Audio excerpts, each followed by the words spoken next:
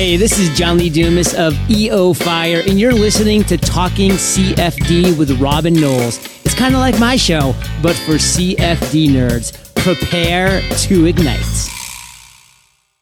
It is indeed another episode of Talking CFD, the show where I bend the ear of entrepreneurs in the CFD space to find out how they've grown their businesses so that we can do the same. Today I'm talking with Wolfgang Gensch of UberCloud, home to a whole host of offerings based around the adoption of cloud HPC for simulation. Welcome to the show, Wolfgang. Hi, Robin. Before I dive into UberCloud, and I am a cloudy CFD guy, so I could talk cloudiness all day long. But before I dive into that, we're going to jump in the DeLorean and go back in time, because this is not your first rodeo, Wolfgang, is it? You've set up companies before, and I think the one that might stand out for CFD people is your Grid Engine from Gridware, was it? Mm-hmm. Yeah, that's correct. Yeah, so you've founded companies, built companies, sold companies. You've been there and done the lot. So hopefully you've got some experience that we can delve into. Do you want to give us a bit of background as to what UberCloud is now, and then maybe we'll dig into how it came about and how it turned into what it is now? Mm-hmm. Sure. Yeah, pleasure. So UberCloud started very different when you compare it, for example, with the Grid Engine company in the 90s. Grid Engine company, which was called Gridware, came just to start because I was more and more busy, too busy. And so I decided to separate this specific work on high-performance computing consulting then into a company. And it was almost by itself that it grew and grew and grew. It was the time of parallel computing. So very different now in 2012, when everybody already was talking about cloud computing. Also almost not in computer-aided engineering, in high-performance computing, etc. I got an email from someone called Burak Yenir, who said, hey, Wolfgang, why aren't you using cloud computing in HPC, high-performance computing and engineering, while we on the enterprise side, and Burak was then the vice president of cloud computing for Fiserv, a large financial services company. So while we on the enterprise side are using cloud computing already for a few years, and that was the start of a very interesting discussion, because I mentioned about 5 really heavy roadblocks in our community, which were not on his side, in the enterprise side. And I'm sure we get back to that a little bit later, Robin. Mm-hmm. So I will skip that. So this interesting discussion resulted in 3 weeks later, I was jumping in the plane from Germany to San Francisco, and we were basically closing the door behind us in his private office. And for 1 week, we were discussing, hashing out a plan how to approach this much more complex topic, more complex than this similar topic you find on the enterprise side. And at the end of this week, we said, we don't know anything, for sure. So we have to explore it. And that was the start of our UberCloud experiments. And so that's how the company started and evolved very naturally. So we didn't have a real plan to build a company. Only after about half a year, when we saw the growing traction of what we did, the growing interest in the user community and in the service provider community, like the software providers, the cloud providers, etc. So when we saw that, and we improved the experiments quite a bit, then we thought about why not starting a company around this whole topic. So that's how it started, Robin. So what I find quite interesting about that is the I don't know if you're familiar with kind of the lean startup and Steve Blank and Eric Ries and their lean methods of building companies, which talk about rather than hunkering down and building something that you think people need spending 6 months to a year doing that and spending lots of money doing that. You go and you talk to the people that you want to serve and find out what they actually need, because it probably isn't what you originally thought out. And I see echoes of that in what you did with the experiment phase. So you're getting people together and you're finding out what the actual problems are. Is that a fair analysis? Yeah. So this is absolutely correct. Also, I'm familiar with the lean concept, but it was not our major idea to start that. Our major idea really was we have no real clue. There was no real solid information about why cloud computing does not fly in our high-performance computing, engineering, scientific application community. So we said we simply have to talk to these guys and ideally to work with these guys, to jointly, together with the end user and with the providers, to face the challenges and the pains. And then later on, we said we can discuss how we can potentially solve them. But the first step was really, the first half year was really about, we have to know more about what's going on in the community and why. I mean, we talked to a few like cloud providers, and they, at those days in 2012, they all complained. There were already about 50 cloud providers in our kind of radar, but everybody said, no, there are no engineers coming. There are no customers. Some of these cloud providers have built real, HPC, high performance computing, cloud and infrastructures, but there was almost no activity on these. So that's why we really said we have to know, and we were simply curious. At the end of after about half a year, we wrote kind of a summary about the major 7 to 8 pain factors in the community. But that moment, we didn't have a clue how to resolve them. Out of interest, when you were talking to the engineers and at the same time, were the engineers saying a similar thing to the HPC providers? Were they saying, well, nobody's coming forward to help us, just as the HPC guys were saying, well, none of the engineers are coming forward? Was it a case of both sides thinking that the other side didn't want to take part? So the resource providers, the cloud providers, they were really eager to move forward, but they had challenges to approach the software providers, the ISVs, who then at that time mostly were really they stick to their annual perpetual license. Absolutely. Very few of them. They were thinking about more on-demand licensing modeling up to or down to very short time in hours or in a few days. So that was the ISVs.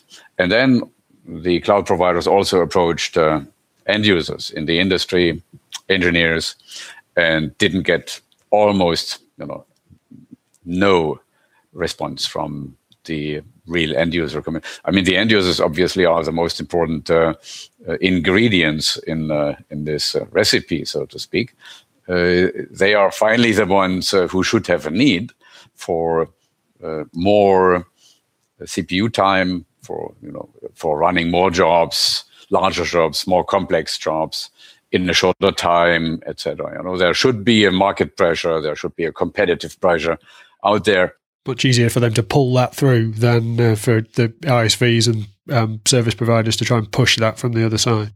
So ideally, really, you create a vibrant environment, and that was after a while, that was our idea, to create a vibrant environment where everybody saw his chance and his opportunity.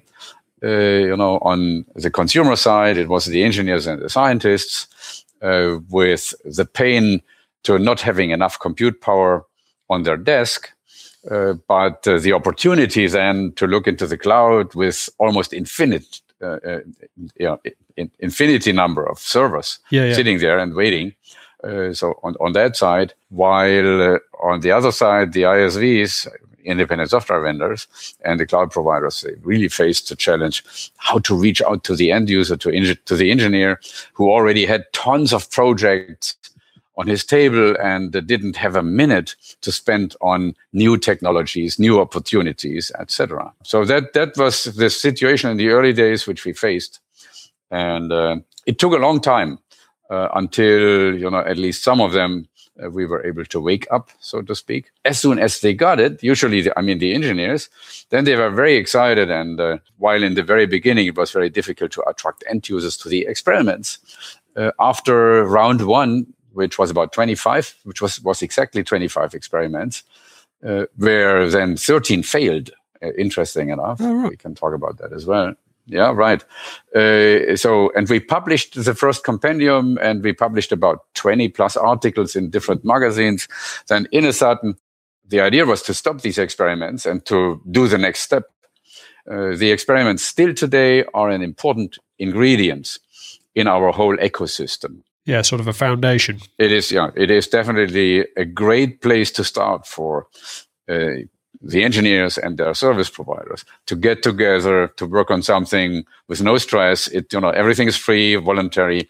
It is a crowdsourcing approach. Everybody's helping everybody else, learning from each other, and writing a little case study at the end, using it internally or even publishing it to the wider community with benefits, lessons learned, recommendations, so that everybody benefits. Because I imagine, knowing a few engineers, the initial response, well, that's not going to work for me. That's not going to fit in my scenario. That's not going to fit my workflow. And then being able to see that other people have gone and done something similar. Oh, yeah, maybe it will work for us. Exactly. There are, as always, there is less than 1% early adopters who have a very, number one, who feel a very big pain.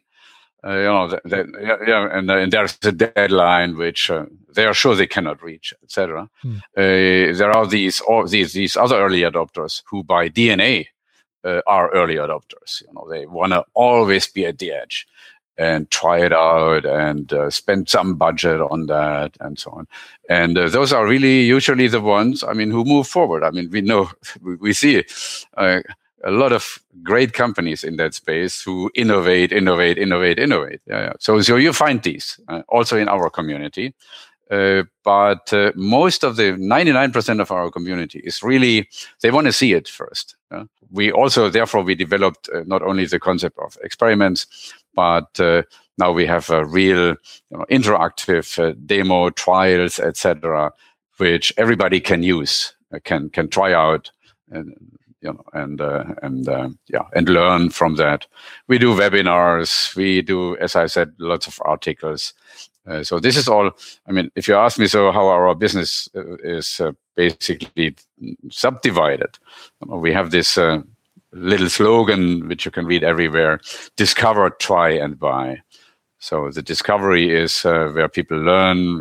We have our newsletters and webinars, especially with real hands-on, interactive, real-time demos in a few clouds.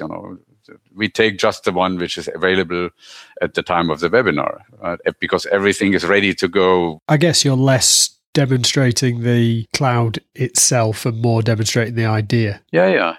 That's right. And for us, it is not the cloud which is the most important thing. No.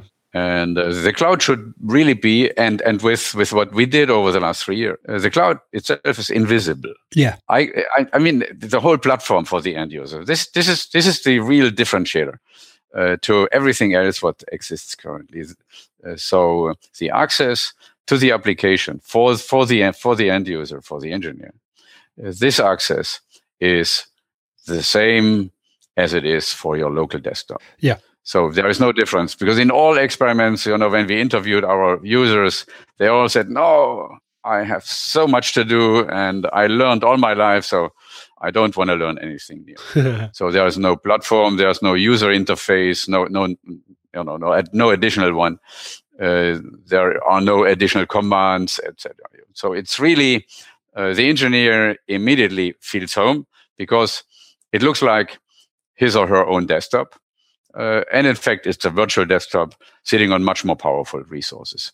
But it is the same way to handle it. So UberCloud evolved from the experiment into kind of adding the marketplace element to it, making it more accessible for people to so it's almost matching people who wanted that capability with people who could provide it. So as a sort of second stage of the business, but then that's moving on further into more of a platform offering. Yeah, that's very correct. So we thought about building something which is hopefully very useful for the whole community. And the whole community, I mean, it not only consists of the end users on the one side, the engineers and scientists, but in fact of a wide spectrum of service provider ecosystem almost. These are certainly the cloud providers, but then, I mean, the major players in that space are indeed the software providers, be it the commercial software providers, the ISVs, or even be it in-house software providers. There's so much software out there which is written within companies in their R&D departments, which are running on a daily basis in production, etc., etc. So all this very different software is looking for more powerful resources somehow. And then there are all these consultants. This is a great opportunity. So cloud for real applications is a great opportunity for all our freelancers, consultants, be it small companies or even one man, one lady shows, so to speak. Right? They all find something in this new ecosystem. Yeah, it's an enabling technology. And speaking of enabling technologies, I think it would be fair to say that Docker and containerization has been an enabling technology. There seems to be almost the perfect storm of Docker plus remotely accessible HPC is potentially huge for our industry. And I know you guys were very early on that. Do you want to talk us through how important things like Docker and containerization are to you guys, and what you see the main benefits of them for our community? We were very lucky.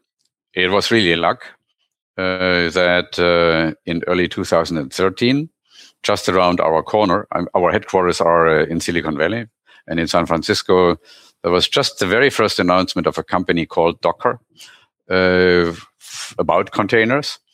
And my partner, Burak Yenir, he called me and said, Wolfgang, you have to come over. There is a new kid on the block. Literally. Literally, yeah. Docker. And so while Docker and HPC were not made for each other. Yeah? Docker was made for enterprise applications, web services based. They call it also, I mean, the whole community there, they call it, containers for microservices. Yeah. That's a word they use permanently. Our community knows well that we don't deal with microservices.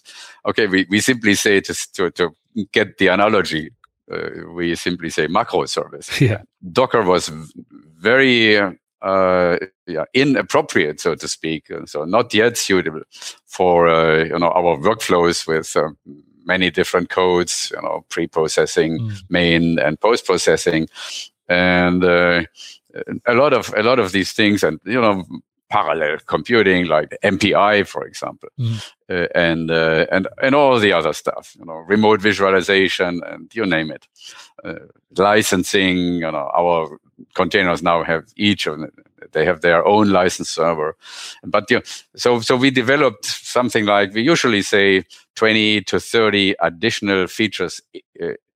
Not into Docker, that would be stupid, because Docker is open source, and they provide a beautiful platform for packageability, portability, stackability, and all that very nice stuff. So basically, we put what we call HPC features. Whatever you need to build an HPC desktop, so to speak, we build it all on top. And whenever Docker is coming out with something new, we remove the underlying Docker layer and come in with the new version, which the whole community, and it's a huge community in the meantime, and with very nice funding. So they move along very fast. And we are riding this wave, basically. We put always, our latest and greatest HPC-related feature set on top. And immediately we have the next Docker-based container, application container ready to go. And the beauty is now, to your question about the benefits, the same benefits basically as Docker provides to the enterprise community. Now our UberCloud container provides to the HPC and CAE and other end user communities, and certainly also especially for the ISVs, they benefit hugely, and the resource providers as well. Imagine that's why on our website you see a little, a very exciting video about the Oakland Harbor. When in 65, basically the real containers came to life, new harbors came up, because now, everything was based on containers in a sudden. Before that, it was chaos. Right? There was no real useful, meaningful packaging methods, and it was all different sizes. Yeah. Now, in a sudden, you had these containers, and immediately they built container ships, they built container harbors, and basically, when you look closer, containers were one of the very instrumental enablers of the global economy. And that's why we are so excited, because we can see that, we will not create a global economy for software, but it will have a strong impact on things like, packageability, meaning you package it once and it runs everywhere, on your workstation, on your server, or in any cloud, be it private, hybrid, public. It's completely portable now. No vendor lock-in anymore, which was one of the concerns in the past of our engineers. And then the next one is, so this packageability enables portability to everything, which I mentioned. And then for the end user, it is really easy access and use. The end user gets a URL and types it in, gets a password, types it in, and then he or she is right in the middle of their own specific application container, ships the data over in different ways, and is ready to go. Our experiments, usually in the early days, like the first 50, they took about 3 months, to onboard everybody and bring everybody to life and get the results back. While now they take under a day. You basically access the container, you throw in your data, you do your runs, and then you get everything back, remote visualization and or the whole set, and you're done. You have even time at the day to write a little case study according to a template which we have, so that you can publish it, right? And while, as I said, in the round 1, the experiments took about 3 months, and about half of them failed. Now, in round 7, based on these containers, our experiments take a day or 2, depending on when you have time. It's now really up to you to spend the time. Yeah. And no experiment since I think about the last 25 or so, no one failed anymore. So they all went through seamlessly. Yeah. So that's the progress we are talking about. Yeah. So I wonder if a lesson for people building their own businesses, whether that's a product business or a services business in our space, is whilst you might be tucked away, heads down, working away in a particular direction, it's important to pop your head up once in a while and have a look around and see what's emerging, because you don't know when the next Docker is going to spring up. And if you guys hadn't noticed, UberCloud, I imagine, would probably look quite different. We were lucky enough that this came at an early stage where we already had the insight about all these pain factors and ideas how to resolve them, but we got stuck on our way until Docker came around. And I see that great point, or the situation where we were sitting, after 15 minutes into that first Docker workshop. So Burak pushed me in the side and said, Wolfgang, what? That's it. Yeah. Okay. So then we went home and we put our first OpenFOAM container together, which still took us about a year then to make it really shining, to make it really nicely working. And then it took another year to make it multi-container, multi-node. So it could really scale up to 1,024 cores. So that was what our benchmarks then did. But when you want to build a company, you don't want to bet on something which doesn't exist in these early days. So the best thing we did was really hand in hand working with the end users, right? I mean, very early, we already had a community. After about half a year or so, we had a community of about 1,000 companies and individuals who were, actively registering and participating in these experiments. So that's probably one of the key takeaways of this, really, that it's been such a big success because you've gathered a community around an idea and helped facilitate and grow that idea into something useful for people by listening to what they need and what their pain points are and addressing those pain points directly, not the pain points that necessarily you addressed or somebody else addressed, but that were hurting them. You're providing a painkiller rather than a vitamin. Nice. Yeah, no, it is a real painkiller. So what's next for UberCloud? What can you share with us? Or do we just need to keep our eyes peeled and watch out? Yeah, I mean, we were. So one thing is there are a few things which I wanna just mention. So what I heard in the early days of my startup life, some people said, "Oh, just do it. You will go to the market and you will see what happens." This is no longer valid, not at all. I mean, there is this beautiful film which I really love with Kevin Costner. Let me think. Field of Dreams, right? This is a wonderful, baseball thing, and where he's walking through his cornfield, and then he hears a voice: "If you build it, he will come." And this is a slogan which like the business world uses here and there, but which in our situation, I mean, in our like engineering world, this will not work, right? I mean, you have to closely work together with the customers. Therefore, to answer your question with a point number one is, try hard to continue to work with your users, with your future users, on all sides. So with the whole constituencies ecosystem, this is extremely important to really listen to the heartbeat, and as we say here in German, to listen to the grass growing, so to speak.